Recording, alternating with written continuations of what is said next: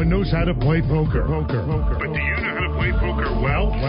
Get ready to talk poker strategy with the people who run the games. Hear interviews with the stars.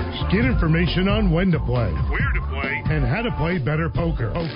This is Poker Action Line, a weekly poker show with your hosts Big Dave Lemon and Joe Rodriguez. And thanks for joining us once again. Another edition of Poker Action Line here. We come to you from South Florida every week, and a lot of people have been tuning into the show, picking us up on SoundCloud. Well over 1,000 every week, sometimes 1,500, 1,600 people. Very happy to hear that, and we look to increase the crowd as we move along here. Lots of stuff to talk about as usual, including World Series of Poker Europe, which is underway now. Two things struck me by looking at some of the articles about the World Series of Poker in Europe, and we know it's the second year back in Rozvadov, which is a small city in Czechoslovakia, Czech Republic, I should say, near the German border. And the thing that pops out at me is I never heard of anybody that's there, just about. I mean, there's a few players there. Sean Deeb is there to try to tack down the World Series of Poker Player of the Year. Alan Kessler is there, a few other players like that. But I looked down some of these lists, like the final finishers, the top 10 finishers in the Colossus, which is already completed, the final tables of the PLO tournament, and I'm hard-pressed to hear somebody that I've ever heard of. Well, you know, with the Colossus, is it priced about the same here, around 500 equivalent U.S. for the Colossus? I don't know if you get, obviously here you'll get some of the big name players, but I don't know if the big name players will go for the Colossus over there. You just got to navigate through such a large field, and I don't know how large their field is. I don't assume it's 16,000, 17,000 like we got here. No. Last year they had a little over 4,100. This year they only had under 3,000. 29.92 or something like that. Okay, that's obviously big drop off. That's over 25% drop off. Yeah. So that's a major drop off. Could it be the hotel? I mean, the casino that they're at, or no? It's a very large, very nice casino. I think the problem is, with so much going on in Vegas, just like every year, but with the tournament finishing there, and then the other big tournaments that have been added in between July and November when the season kicks off. And that's a big travel, too. It is. And last week we talked about some of the things you need to know if you go to Europe and play poker, and we had fun talking about that. But it made us realize, that it really is an effort. There's a lot of things you got to learn. There's a lot of things you got to plan ahead for. And, I guess if you had done it once and had some problems, you may not go back. Yeah, the way the poker world is right now, you really don't have to. Somebody like Sean Deeb, and who was it last year? Was it Jesus Ferguson? Yeah, he's there. He again. went there. He went there also to get Player of the Year. Points, right? Yeah, the points, exactly. And he wound up getting them to become Player of the Year. He's back there again. So there's an incentive for those people, but for the others, it's a large expense. Obviously we don't know what kind of endorsement deals they have, but there's no longer that sugar train, that gravy train rolling through. That you had the people, your sponsors, paying all your expenses going down there. So you got to kind of pick and choose. And again, you're in a foreign country. Getting your money if you win, those are things that I don't know how easy or hard it is. I kind of touched a little bit upon that. Like you said, it's a big effort, and for whatever reason, maybe a language barrier also, Dave. Even though English is the international language that's spoken at the poker tables, It may not feel comfortable, not right. because it's on purpose, because somebody's trying to say, it's just you're in another country where they speak a different language as their language, and it's so funny because isn't the World Series of Poker in Europe now? Weren't they supposed to be going to alternate years or something? They cut down a lot of the? I think that had schedule? more to do with the Asian one, World Series of Poker Asia. But then again, I think you're right. I think they alternate. skipped. They were but now alternating it's every years. year. Now though, it's back to every year, Yeah. and well, I think the bottom line is how many times do you have to see the Eiffel Tower? Picking out some kind of European landmarks, and this is a small town. We forget that when these players go, poker life is not conducive to married life. It really isn't. Yeah, right. It's a very difficult scenario. We've had Bernard Lee on our show talk about, the great support that he gets from his wife, who's a doctor. Love to hear Jason's, and his wife is a poker player, but they now have a lovely daughter. But how hard is that? Because let me tell you, it's a hard life. You're in those tables. It's not like you're on vacation where you can make dinner reservations and then go see a nice play or go see, one of the great wonders of the world or something. Right. You're there to make money and to work. Well, I just to throw this in, Jason and Natasha, I follow them both on Twitter, and Jason hasn't been tweeting a lot lately, but Natasha has sent a few pictures of the baby, and she had a picture of her holding the baby, and she said it's something to the effect of never realized that that I would be more passionate about my life as a mother than as my life as a poker player. And no one realizes that until you have a child. Right. It's you always heard, Dave, I know you don't have children, but our producer here, Gio, I don't know, but Gio, I always heard, you always hear people, so maybe he was in your own family, but, I would give my life for my child, and when you don't have a child, it's hard to fathom that. It really is. And the first moment that you see your child's face for the first time ever after they're born, your life changes at that moment. The life you knew completely changes, and I'm sure every parent in the world will tell people who don't have children that's the case. You couldn't believe that you would give up something that you thought you never could give up, and you do it for your child, and it doesn't surprise me. I know it comes as a surprise to her because it's her first child, but I'm sure her parents and Jason's parents are smiling and laughing because they already know that secret. Right, for sure. By the way, the Colossus, even though they had less than 3,000 players, was a pretty nice event, and they are finished with that one. The winner of that one was Tamir Siegel, and he's from Israel, and there's also an Israeli player leading the event number 2, so we'll keep an eye on some of that. But Tamir Siegel, the winner, beat 2,992 total players for the event, winning the first prize of 203,000 euros. And really don't see a lot of people.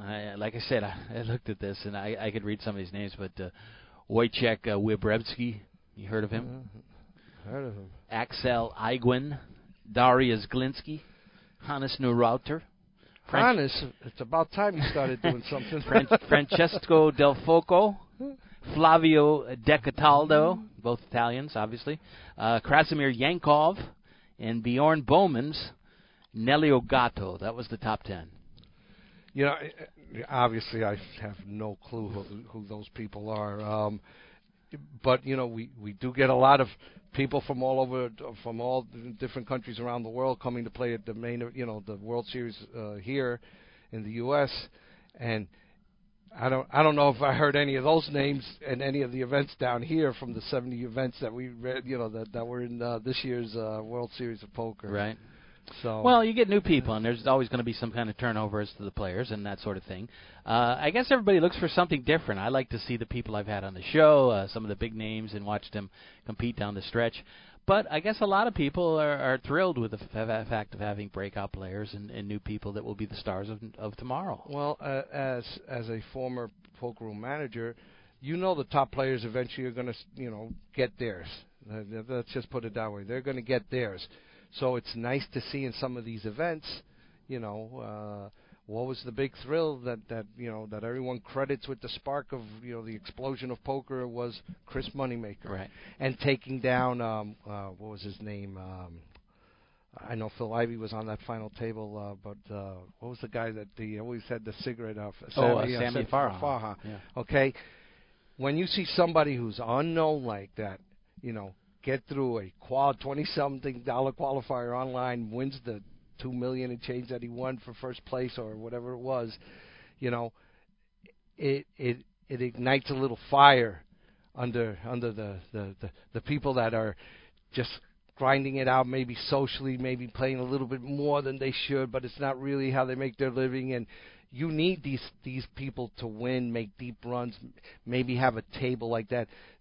To me, the ideal scenario for this is to have one, maybe two big names at the table with 7 basically unknown to the rest of the poker world. They might be very good players and known amongst good poker players, but they're not nationally known players.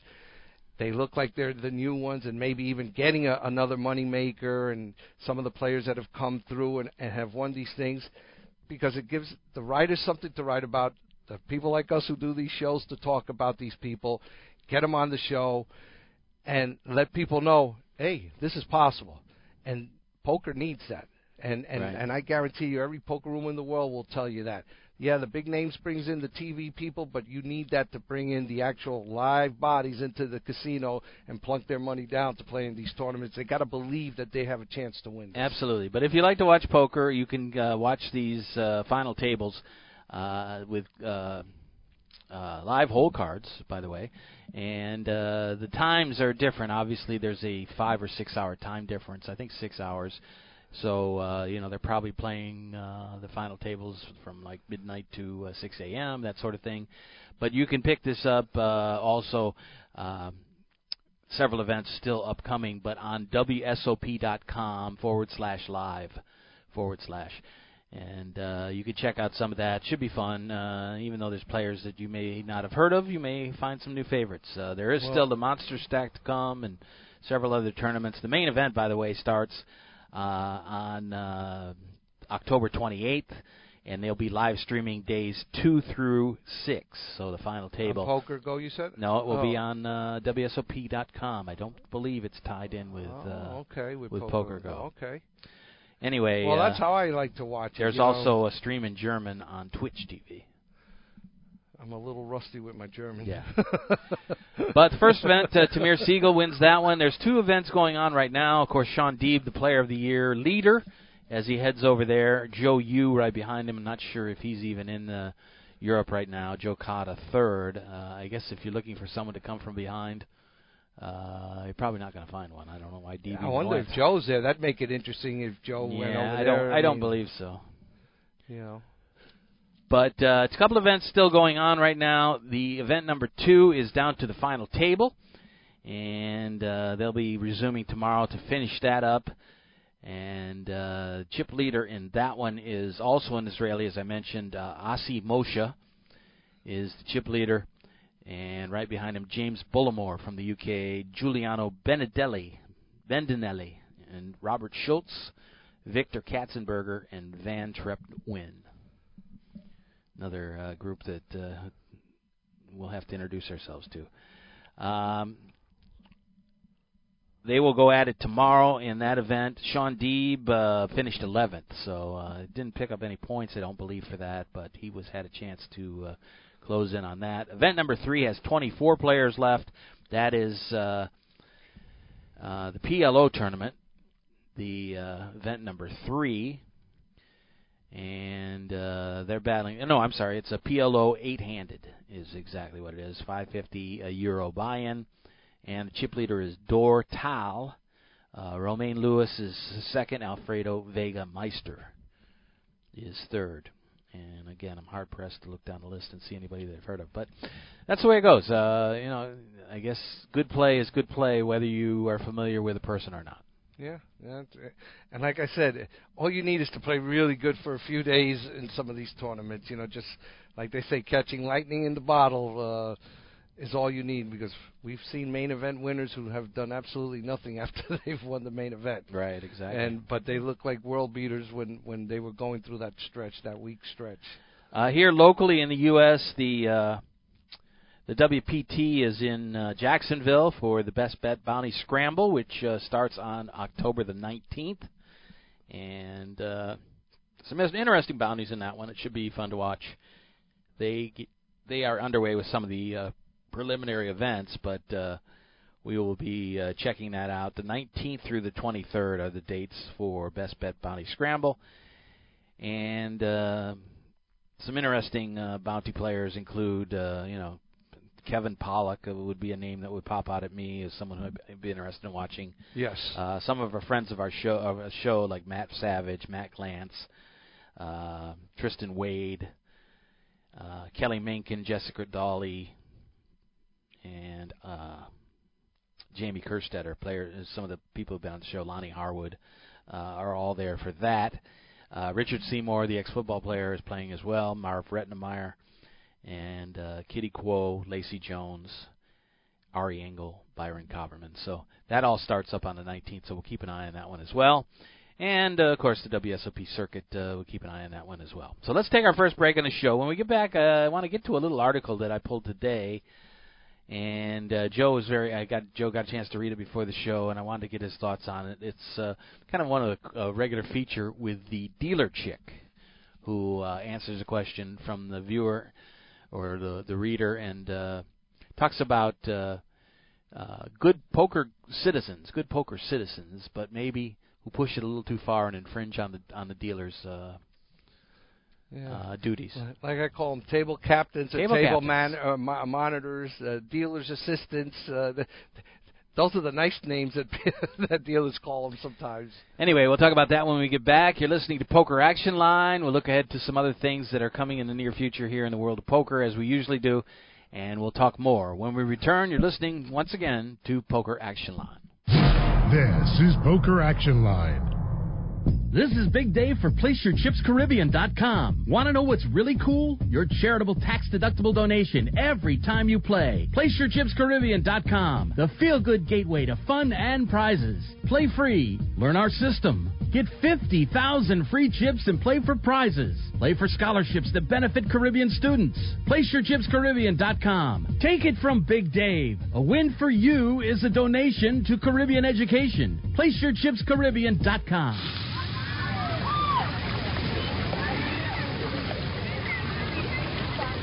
Can you tell if this burger contains bacteria that could cause kidney failure?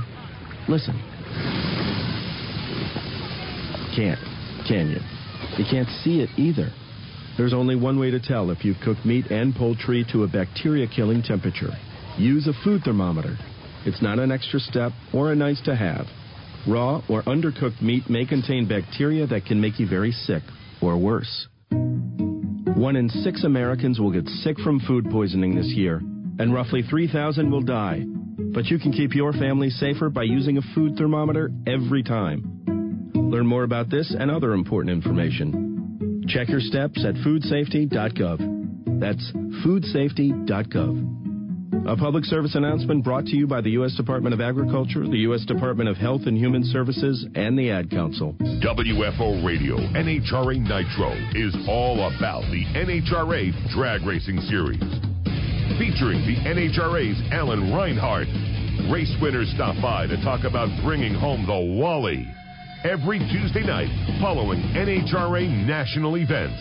NHRA Nitro is available on demand anytime on the WFO radio application and at WFOradio.com. Welcome back to the show. Big Dave and Joe here on Poker Action Line. And the article I read is from cardplayer.com, and it's right up on one of their top articles. But I want to talk about it because the question that the dealer chick answers is, a player writes in that he was playing in a tournament. The dealer got annoyed at me for collecting the antes.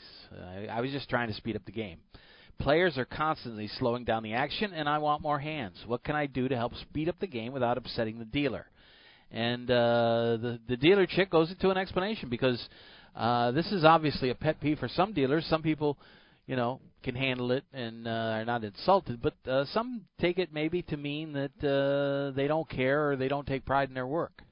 Well, the people who are bothered by this mostly are your break-in dealers, your new ones, your dealers who haven't quite I don't know how to say this nicely, but who haven't really put in the effort that they should. They're kind of just going through the motions, and you're taught how to deal. But it's like anything else in life. When you learn a trade, whether you're a profession, school and the real life is a little different. You understand? Mm-hmm. And for people our age, Dave, you know that.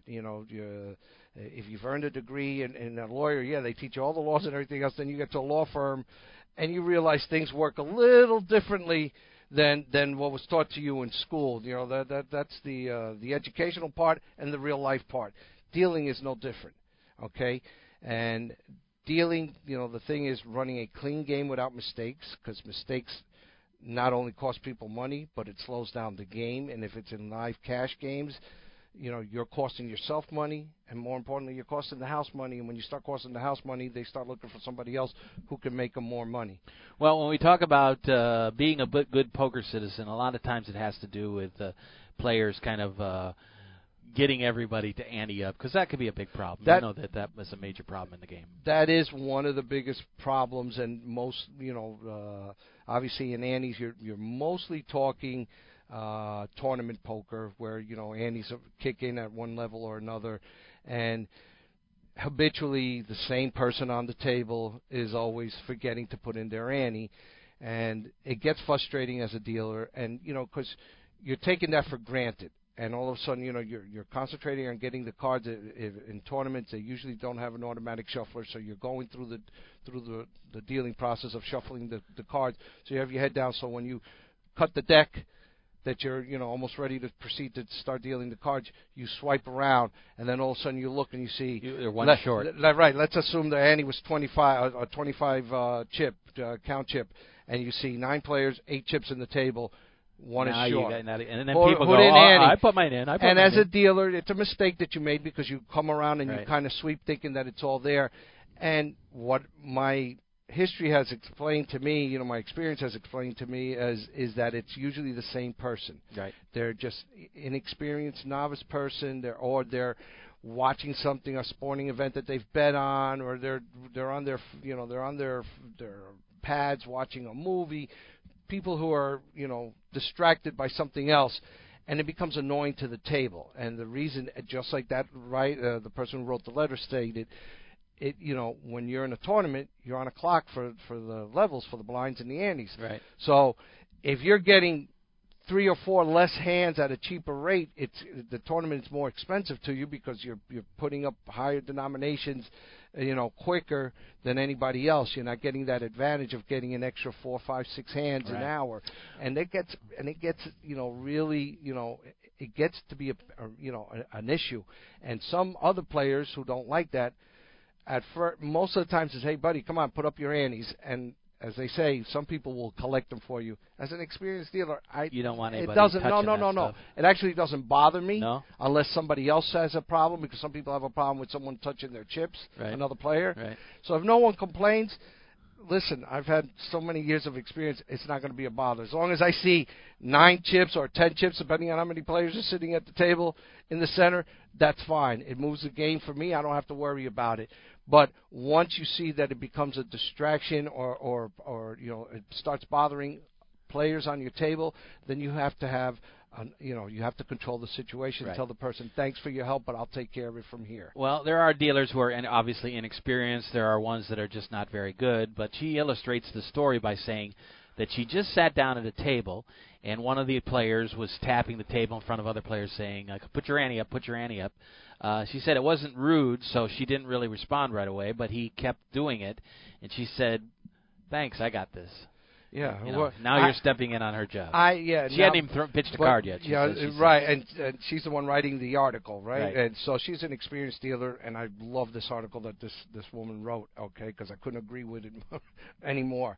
But usually I try. My personality tends to lead to a sense of humor, to kind of make sure it breaks it down. It doesn't always work, but usually I'm like, hey, don't get my table captain upset here. Get those antes up, And, it lets him know that he's upset, but you're not telling him, hey, stop, and scolding him like if he's a child.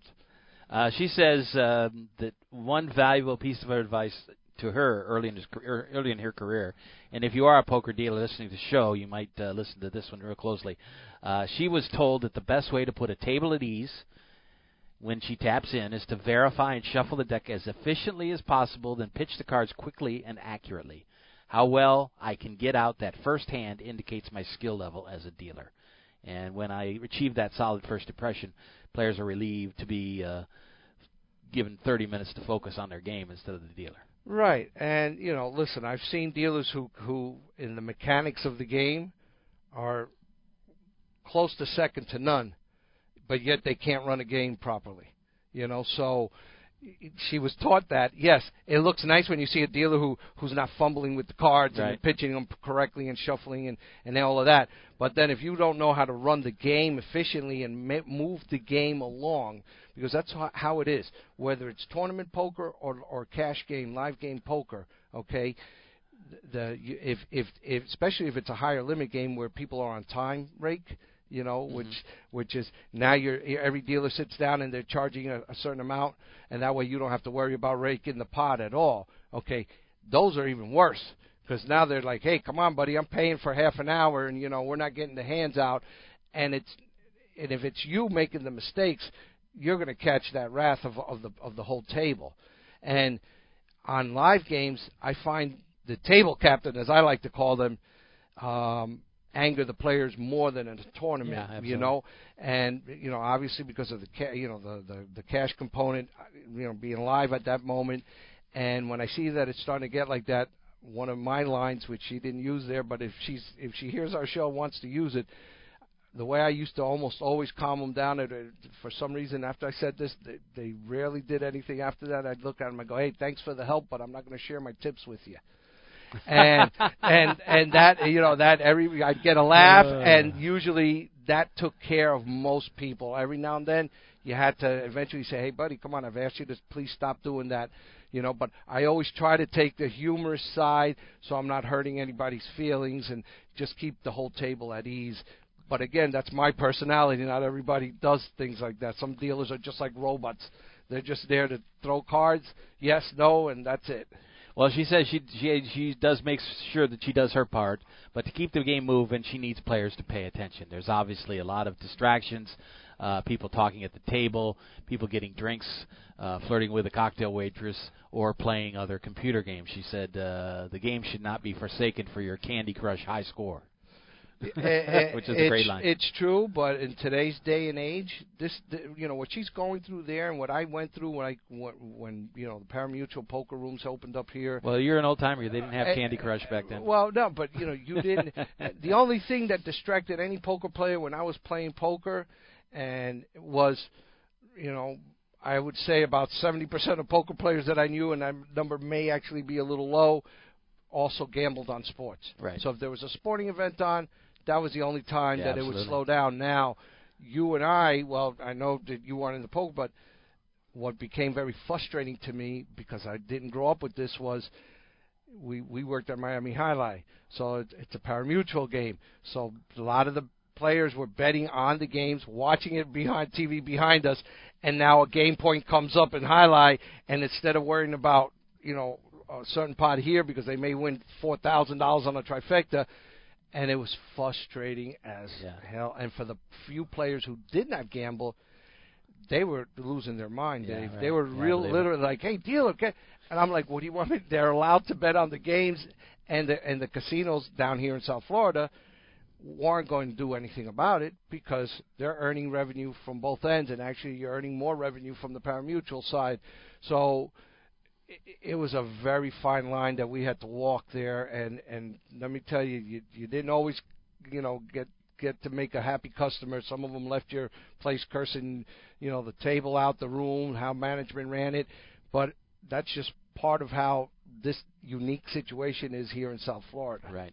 So the players need to do the following. You need to know where the action is, know what your bet is, act in turn, and as a result, avoid those pesky floor calls that waste time. The one way they can help you, and I'm sure you never had a problem with this, but I've seen some female dealers that had fairly short arms that really had to reach across, so you had to concentrate on getting your chips out there so she could reach them. It affects everybody. Seats. on a regulation hold'em table, unless you got very long arms, and after dealing for a few days, back problems is one of the major issues for dealers. Okay, it seats 3 and 7 or 8 are at the furthest end, and when you have people who are putting their chips literally 5 inches in front of them, it kills you. And to be honest with you, Dave, I saw a guy doing this on a 30-60 limit game at the Bellagio, who just was a complete a-hole to the dealer, and the dealer asked him 3 times, "Please, sir, can you please reach in?" And on the 3rd try, the guy said, "Listen, just shut the F up and deal." Wow. So the dealer said, "Next time you do that, I'm going to deal you out of the hand," and that's what happened. The guy, jumped out of his chair, freaking out. We were on a time collection, and he freaked out. The supervisor came, and eventually, after they talked, I went to the supervisor, because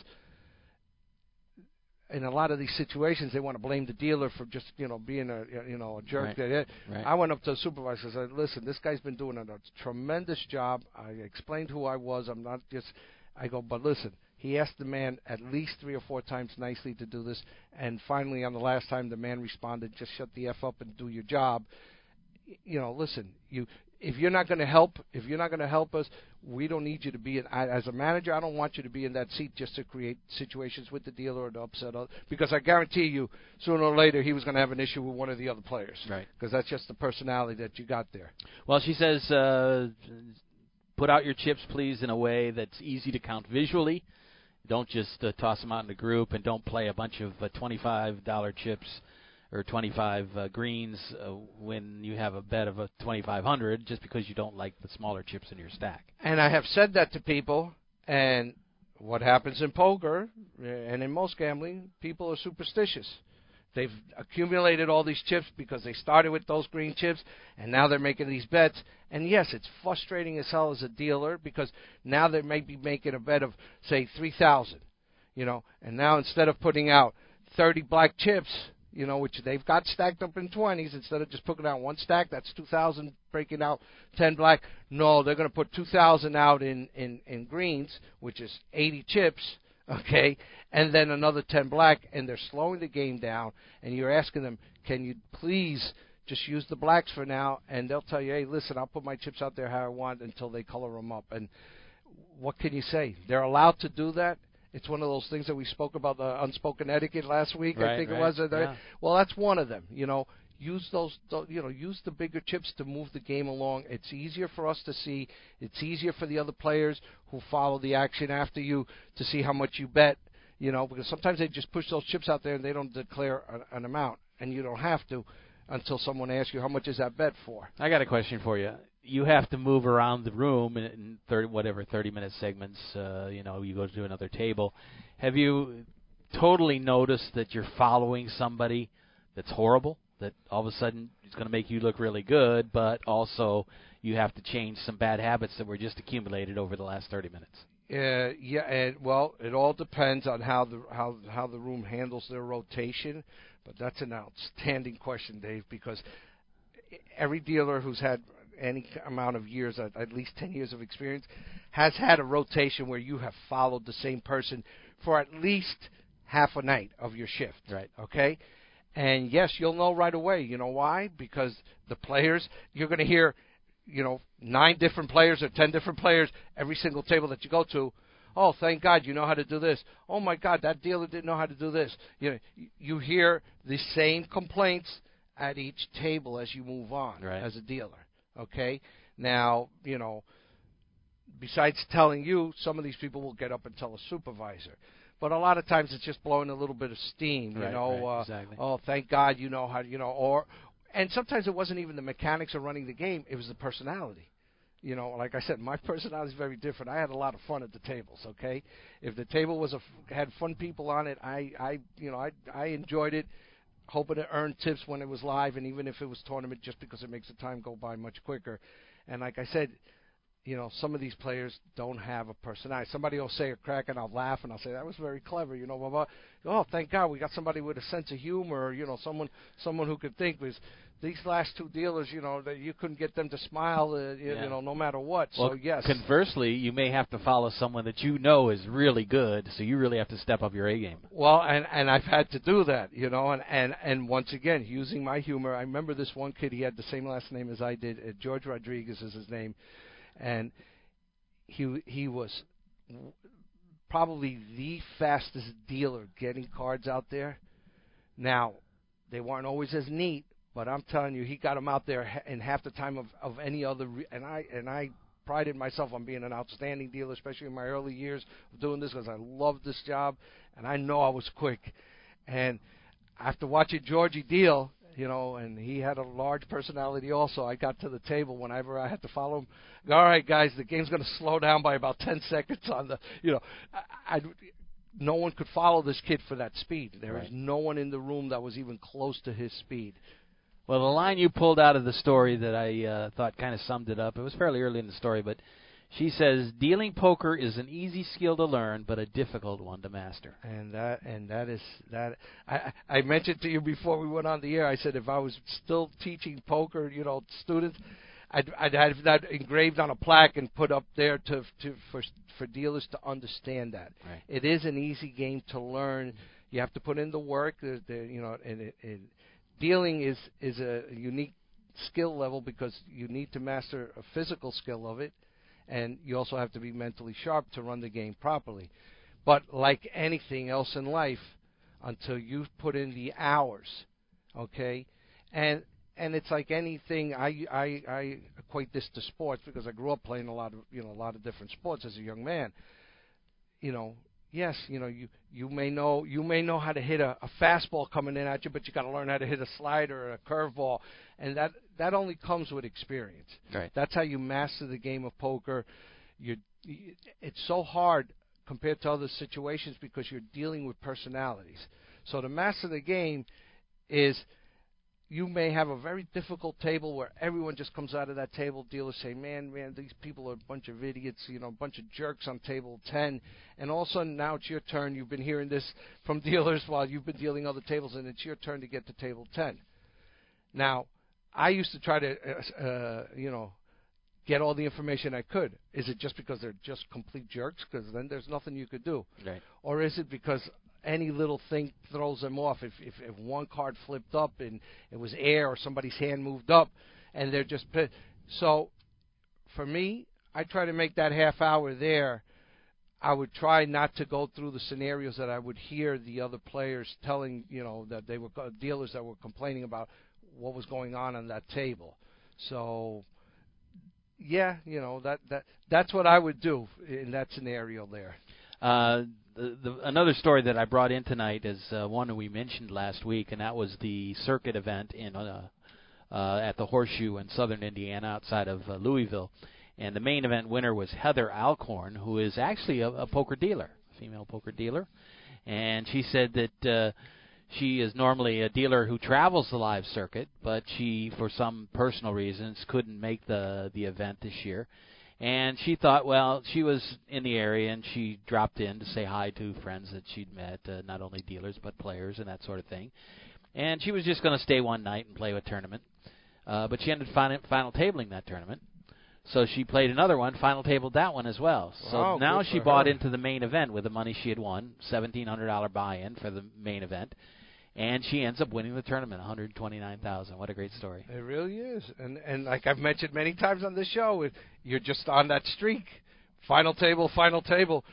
Your confidence level is very high, and you're also a little frustrated that you didn't get a chance to finish it out and win one of those tournaments. And boom, there you go.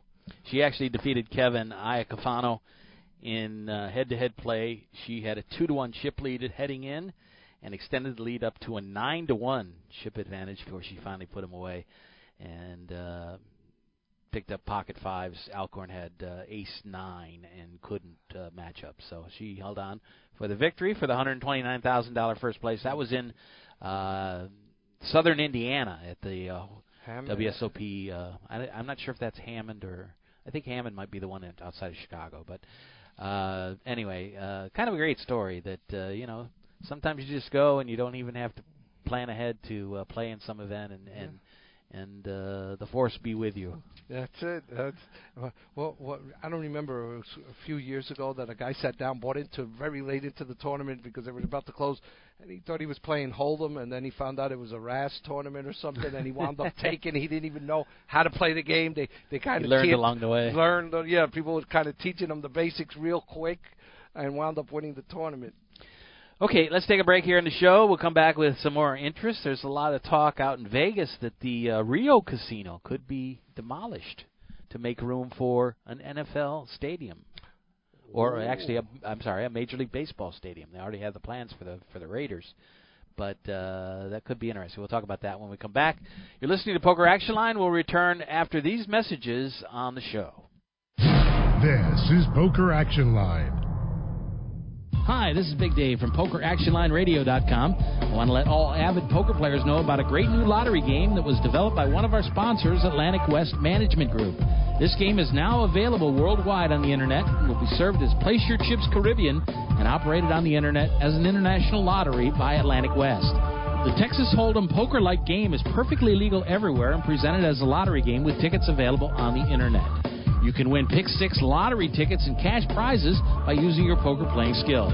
It's open to lottery players worldwide, and right now this game is in a play-for-free test mode, and you are not obligated to purchase anything. You can get 50,000 free play chips per ticket for the purpose of evaluating the game with no prizes awarded until the game goes live. The lottery customer could purchase a ticket with a unique number that will grant them entry into one of many Texas Hold'em poker tables with a chip stack, and like a lottery game, the prize value will be based on ticket sales. That chip stack will be valid for the remainder of the week, as players can access the site as often as they like to try and take the chip lead.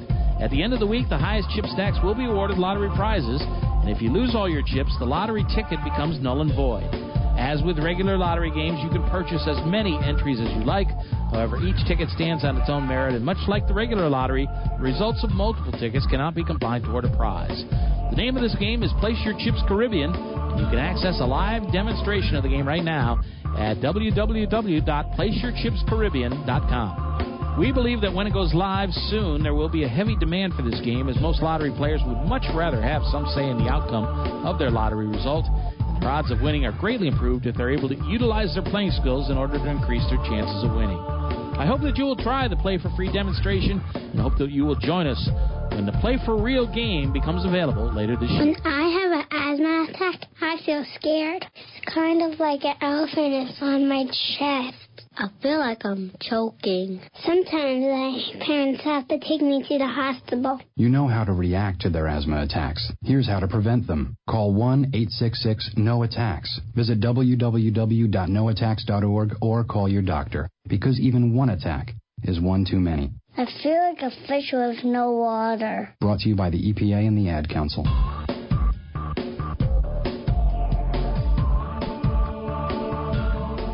Welcome back to the show. Big Dave and Joe here on Poker Action Line. You can always pick up the show on our website, PokerActionLine.com. You can get it on iTunes. I invite you to subscribe to the program there. Rate us, whatever you need to do. Give us a couple of 5 stars. Yeah, exactly. Or you can go to Hold'em Radio Network. They carry the show there, the Poker Fuse podcast page. Best place we found to listen to the show, and that is SoundCloud. So sign up for SoundCloud, and or wherever you get your podcasts. There's several different places. Apple Podcasts, Stitcher, and several others like that. So we hope you'll join us every week. We move into the fall here. We're working on some guests and a couple of book authors that we're working on right now, and we'll try to have those lined up over the next couple of weeks. The event number 2 over in World Series of Poker Europe, done for the day. They will come back for the final table of 6 tomorrow. Asi Moshe is the chip leader there, and event number 3 is the PLO 8 or better, 550, and they are done for the day as well over there with the time difference. Max Pescatori was in that tournament and got eliminated, as was Sean Deeb. But the only person left in that tournament, 2 people actually that I'm familiar with, obviously Dutch Boyd, but is way back in the chip counts, and Chris Ferguson still alive in that one. 21 players left out of that one, and they will finish up a little later in the day. Dor Tal is the chip leader, followed by Peter Jackson and Michael Magalashvili. Anyway. It's easy for you to say. Yeah, exactly. The story on the Rio just came out that owned by Caesars. Obviously, World Series of Poker has been there for many, many years. I think it came there in 2004, 5? I guess 2005 was the first year at the Rio, so it's been there ever since. People have their complaints, and it's not right on the Strip, so it takes a little work to get there. If you're staying on the Strip, there's lots of great transportation there. And word came out that Major League Baseball is looking very closely at Vegas as a possible expansion site. So we'll see what happens. They're talking about putting a team there eventually, and that whoever buys the team will put the stadium in that area, and the Rio could be torn down in the future. Well, all I can tell them is they better build something like what the Marlins did down here, because that heat will kill people. Yeah. Of course, the Raiders are all set to move. Next year, I believe, is the year the Raiders go in there. They have a $2 billion stadium there that is under construction. Of course, the Vegas Golden Knights came last year to a big splash and a lot of popularity because they played so well. I mean, that's the bottom line in sports. You just win, baby. That's it. And then you'll have your crowds. But we'll take a look. It's the Palms Casino is right in that area. The Golden Nugget, or is it the Golden Nugget? What's next door to the Rio?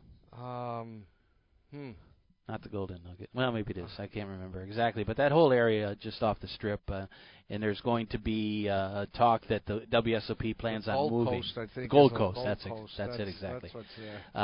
WSOP is planning on moving to the Caesars Forum Convention Center sometime. That's going to open in 2020. So they had plans already to move. Right now they're denying it. They had a record turnout this year, and we'll see. Of course, the WSOP was born at Binion's in the Fremont Street downtown area of Vegas before moving to the Rio in 2005. You've been to Binion's, right? Yeah, I played a tournament there one morning. Can you imagine that size of that room compared to having what they have now? No, I couldn't. Yeah, it's very tiny. You can't even think about that. 3 years ago, there was a potential sale of the Rio, and their casino value was pegged at $500 million. So this is all obviously big money and lots of stuff to do. I don't know. What do you want to talk about? I don't tonight.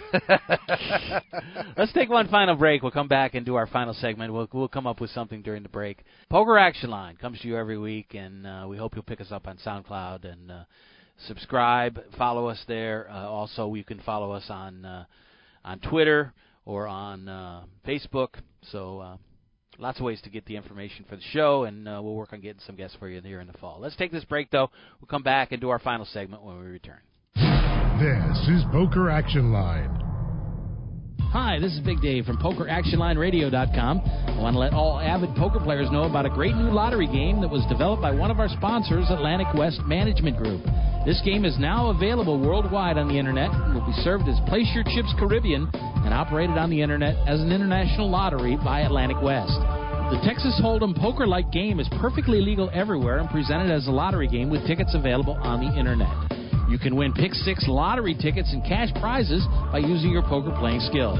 It's open to lottery players worldwide, and right now this game is in a play-for-free test mode, and you are not obligated to purchase anything. You can get 50,000 free play chips per ticket for the purpose of evaluating the game with no prizes awarded until the game goes live. The lottery customer can purchase a ticket with a unique number that will grant them entry into one of many Texas Hold'em poker tables with a chip stack, and like a lottery game, the prize value will be based on ticket sales. That chip stack will be valid for the remainder of the week, as players can access the site as often as they like to try and take the chip lead. At the end of the week, the highest chip stacks will be awarded lottery prizes, and if you lose all your chips, the lottery ticket becomes null and void. As with regular lottery games, you can purchase as many entries as you like. However, each ticket stands on its own merit, and much like the regular lottery, the results of multiple tickets cannot be combined toward a prize. The name of this game is Place Your Chips Caribbean, and you can access a live demonstration of the game right now at www.placeyourchipscaribbean.com. We believe that when it goes live soon, there will be a heavy demand for this game, as most lottery players would much rather have some say in the outcome of their lottery result. Their odds of winning are greatly improved if they're able to utilize their playing skills in order to increase their chances of winning.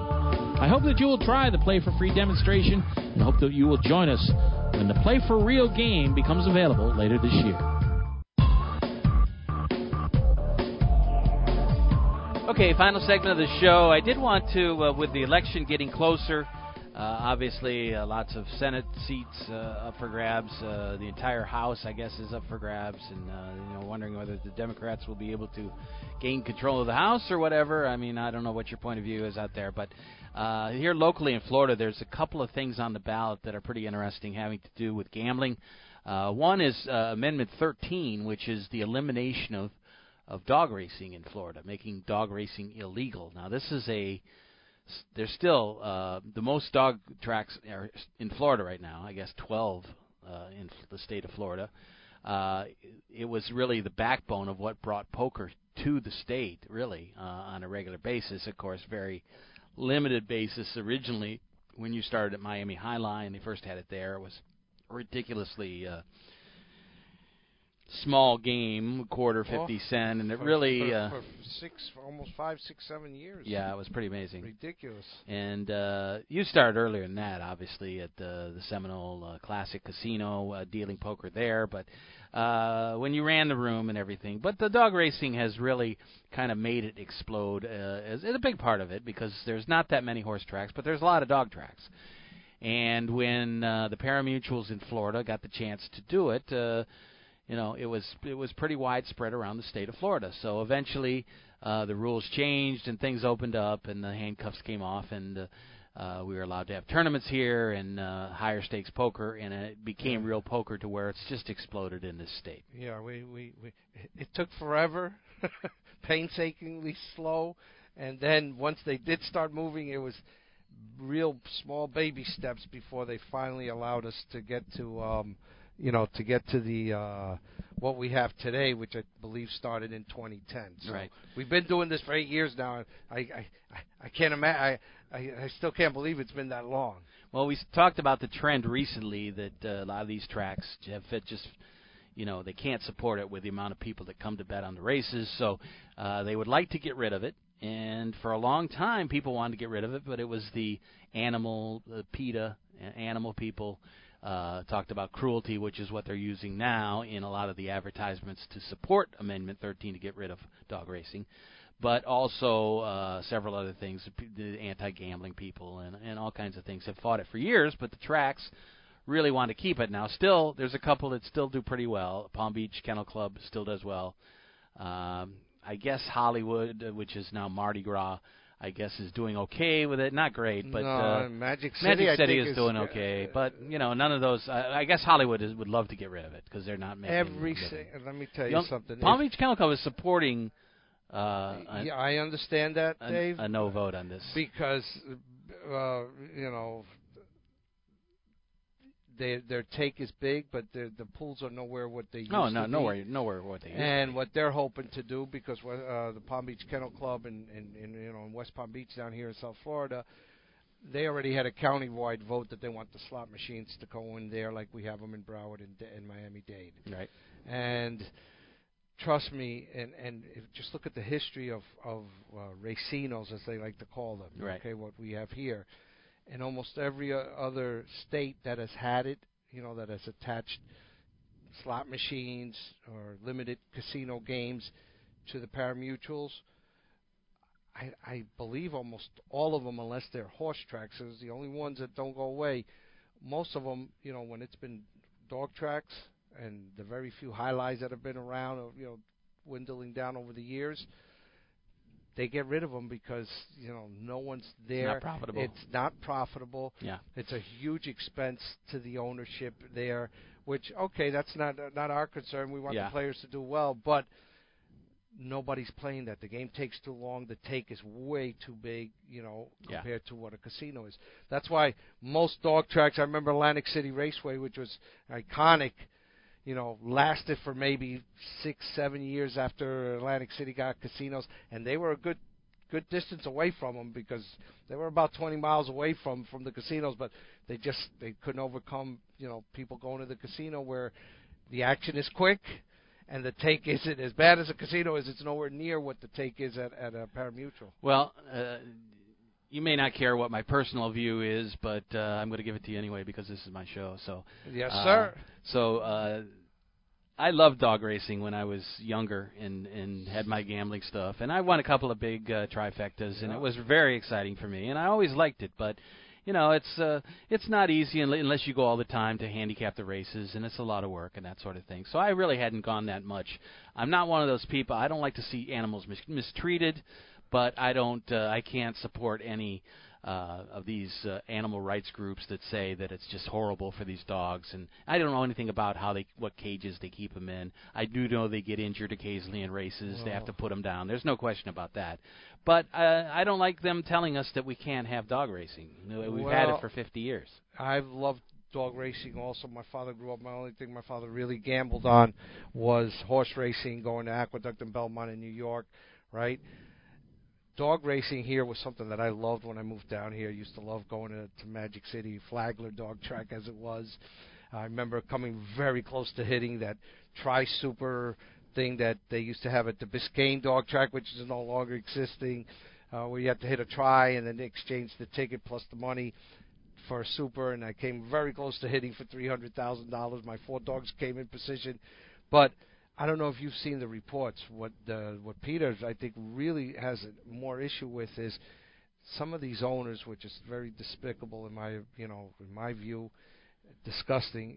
Once the dogs are no longer viable, don't earn them any money, they give them up. Now, they do have some adoption places where people get them, but when they don't, I remember there was a news report a few years ago, and it turned my stomach to see what they do to these poor dogs up in the Panhandle. Well, there is stuff that happens. It's so disgusting. I don't even want to discuss it because it turned my stomach.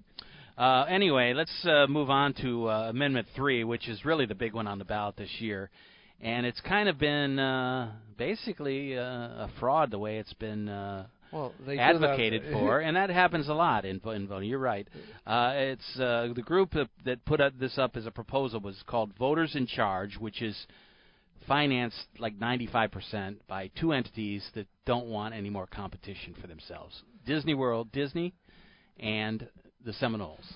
And here's the thing: the concept couldn't be any better for what I would want. I would want the people to choose whether to expand, and we've had votes, like I mentioned earlier, in West Palm Beach, up in the county where Jacksonville is, which I don't remember what the name of it is. I think Tampa's also had a vote where the voters of that county, over 50% wanted the slot machines the in their referendums, county, right? But the way that this is worded, from what I understand, which is the tricky part for people who say, "Oh yeah, I want the people. I don't want the politicians deciding for me." Yeah, sounds good. They made it so difficult to, first of all, get a vote, get it on the ballot, and 2, to pass it, where I believe you have to have over 60% That's correct. of the vote has to be there.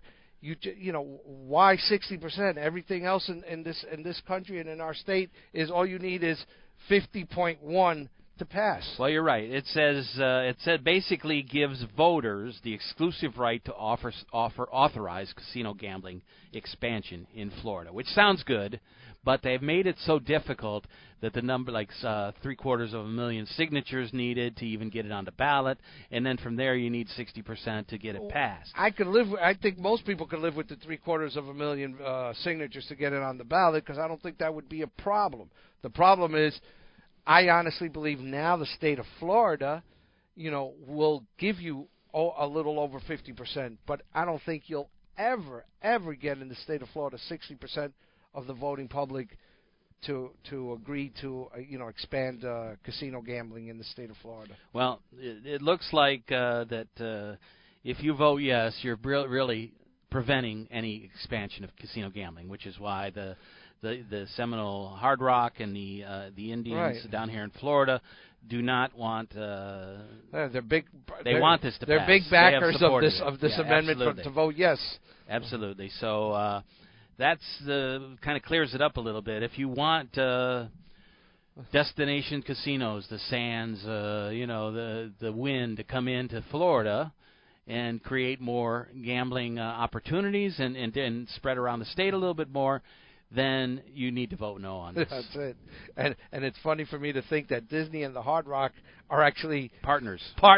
You can't imagine that in any other aspect than this vote. Yeah, absolutely. So we'll see what happens. That's on the ballot, and as it looks right now, the people that do the polls and have talked to voters and what they like realize that many people haven't looked that deep into it and don't understand and feel like it's going to pass easily. It's funny that and I forgot about that, but in today's mail, you're getting all these, political advertisements. It said, if you vote no on Amendment 3, your taxes are going to rise. Well, I think there's a lot of things that they bring out there, but I don't know if you've noticed on TV, the Amendment 3 support has been about 3-to-1 in number of ads that you see against Amendment 3. Yeah, so they're trying to money this thing through. Yep. So that's something you need to look at. Expansion of poker. Kiss it goodbye if this passes, I would say. Oh, absolutely, absolutely. There's no way. The history of this state tells you there's no way. That's why they hit those numbers at 60%. And let me make it clear, I'm not against. I think the Seminoles have done a tremendous job. The They Hard have. Rock, they've improved the poker scene so much in this state, and I give them credit for all the things that they've done to improve the game. Not only that, but you get to a point where their competition is good and can make things better. They've done it, and it's all been very classy. You understand? Like I said, I think if they had wanted to, they could have put a lot of pari-mutuels, poker rooms out of business. Right. If they really, if that was, okay, we're going to take a loss this year, but we're going to close just about everything around us. They haven't done that, and I think they know that would upset a lot of people. But it's almost like somebody saying, well, I'm going to just give you enough food so that you can live and you can move on. But like you said, the people moving down here from the various states, listen, why not let every county do it on their own, make sure that the local government of those counties want it, and just go from there. Yeah. And I don't understand what the big deal of that is. If your county doesn't want it, God bless you, don't do it. Don't have it put up, but others want to. It's like everything in the election season. You really don't know who or what to believe. Because they play games, and it's so disgusting and disturbing. It really is. They try to confuse the voters, and to me, it's, I hate the way that politics have gone now over the last few years. Yeah, absolutely.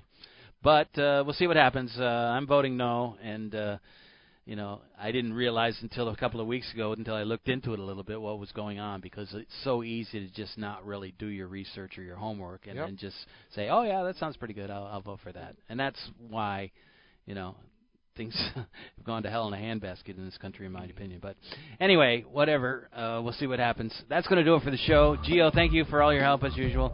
And Joe, you as well. We'll be back next week with another edition of the show. Look forward to a big winter season down here in South Florida and a lot of things going on. We'll check all that out as well. We'll catch you next week on another edition of Poker Action Line. The views and opinions of the hosts, guests, or callers are not necessarily those of the station, its owners, advertisers, or agencies.